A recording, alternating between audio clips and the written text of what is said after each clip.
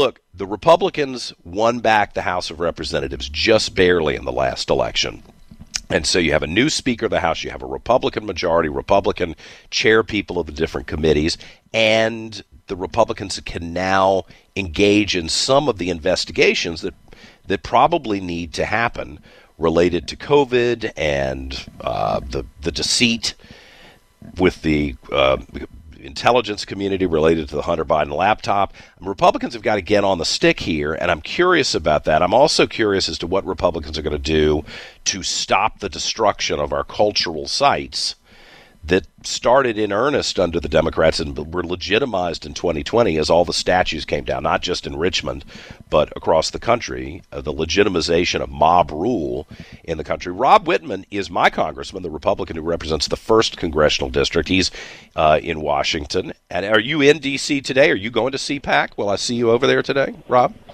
No, John, I won't be there today. I'm actually heading down to meet with the Chief of Naval Operations. We're going to talk ships and ship maintenance and making sure that we have the Navy that this nation needs, especially in the Indo-Pacific as we see the threat growing there. So I'm concerned about making sure that we have what we need. And, it's not just building new ships. I was at the Newport News shipbuilding the other day. Incredible what's happening down there with the new Columbia-class submarine, the Ford-class carriers.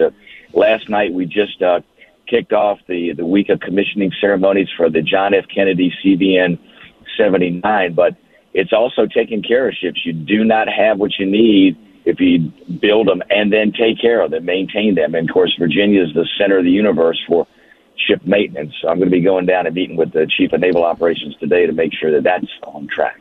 And in this new majority with the Republicans, yes. Correct me if your role is as Vice Chair of Armed Services, is that right? That's correct, yes. Vice Chair of Armed Services, and I am the chairman of the largest of the subcommittees there, the Tactical Air and Land Subcommittee. Yeah. What's different in a practical sense with the Republicans in the majority? Can you identify some things that are operating differently, or the priorities are getting attention that weren't a few months ago? Absolutely, John. The Speaker gets to set the agenda. The committee chairs get to set the agenda. So just as the issues that you spoke about, making sure that we're doing oversight, but making sure that we're legislating, too. We've gotten a lot of great pieces of legislation through, things like making sure we don't sell strategic petroleum reserves to China. I mean, simple things. You think, why do we have to put a bill in? Why would you even think about doing that? But that's what this administration is doing.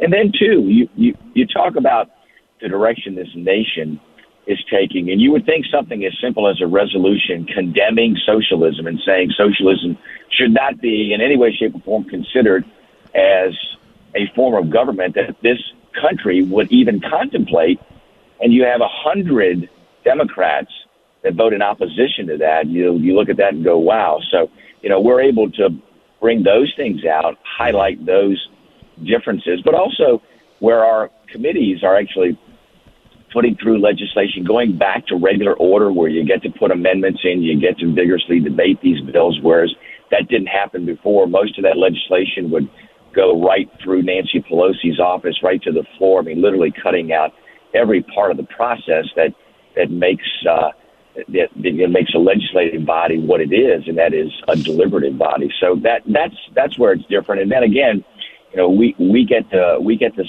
set the agenda. So it's been refreshing, and there's a lot more work to being in the majority than in the minority. But I will take being in the majority any day of the week because it allows you to do things that need to happen in this country. Yeah, well, no kidding. Senator McClellan, who I assume has arrived in Washington to take her seat in Congress, I was kind of joking when I told some friends of mine she should get used to giving tours of the Capitol, because going up here as the most junior member of the House of Representatives and in the minority party probably is going to be a shock to her, having been the senior senator from Richmond at the state capitol, don't you think? Yeah, it is absolutely different being in the minority, and obviously being a junior member too. Your job first is to learn the process so that you can be a productive part of the process, and that necessarily limits what you can do and in your first term there. I remember when I came there, I came in a special election in the middle of a term, so there was no orientation or anything. Jennifer's going to find herself in the same situation coming in a special election. You just get thrown in the deep end of the pool, and so she's got a lot to do, trying to put a staff together and doing all those things. So it will be a significant challenge, and her attention is going to be just getting her office organized. Right. I was traveling around Virginia a couple of weekends ago doing some political stuff, and I don't even know where I was, but there was no internet service. None. And I have gotten kind of spoiled that wherever I go, man, I could be on the internet, I can communicate back to Richmond, I can communicate back to the radio station, I can do the show via the internet, anywhere I am.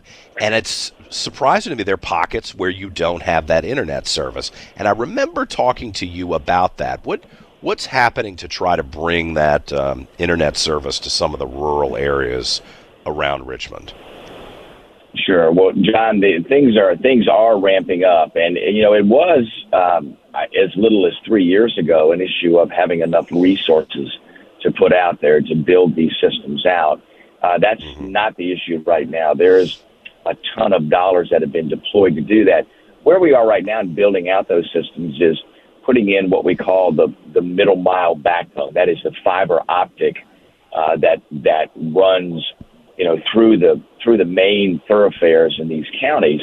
And it's twofold. One is Dominion's putting that fiber in because they want to make sure all of their substations are connected. So if something happens, they have full control over that so they can manage the power grid. The good news is that fiber optic can also be used by internet service providers to provide service either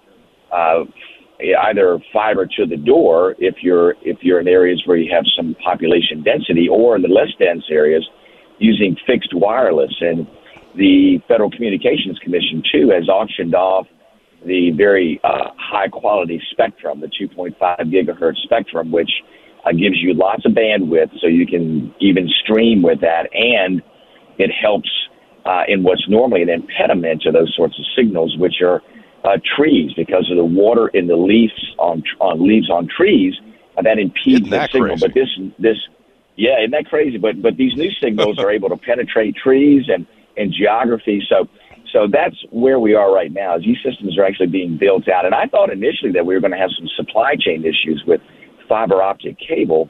But believe it or not, so far there's plenty of fiber out there. The one thing, and everybody has to deal with this, is workforce, is labor, having enough people out there to be able to install this. So that's the one impediment. But it is underway in almost every corner of Virginia. I would say that, in the not too distant future, in the next several years, that any place in Virginia that wants a broadband that is high-speed internet will be able to have high-speed internet. Listen, there's some people that want to live off the grid, and I don't think there are going to be a lot of efforts to put it in remote areas where there's just little or no population or people don't want it. But it's underway. But you're right, there are still areas that don't have that coverage, and even places in central Virginia. Obviously Hanover County is in part of the district, and there are even places in Hanover, because an Old Church in those areas, they're still trying to get that internet in. But it's under construction. So. All right, now I got to run, but on my way out of D.C. today, I'm going to try to stop by Arlington National Cemetery and see this reconciliation monument created by a Jewish VMI graduate that the Defense Department has been mandated by Democrats in previous administrations to tear down. And I'm hoping we're going to be able to stop that. I think it would be a loss. And I don't like being lied to by Democrats who said that memorials would be safe in cemeteries, battlefields, and museums, and they've clearly lied to our face. What can be done to stop that? I asked you this last time. What do you think is actually possible to stop that destruction? And then I got to go. Well, listen. Sure. Listen, we do have an opportunity through a legislative process in the National Defense Authorization Act. So we're trying to kind of run the traps on that and see either administratively if the DOD, Department of Defense, can do that, or the National Park Service, the owners of that, the Veterans Administration, the owners of the properties where these monuments are there, to see what we can do with that. Because as you said, it does fall outside the scope of what was originally proposed with this naming commission. Yeah. Listen, I appreciate you taking the time to join us this morning. I hope I'll see you in person soon. Congressman Rob Wittman, the Republican who represents me and the 1st Congressional District around Richmond. Thank you.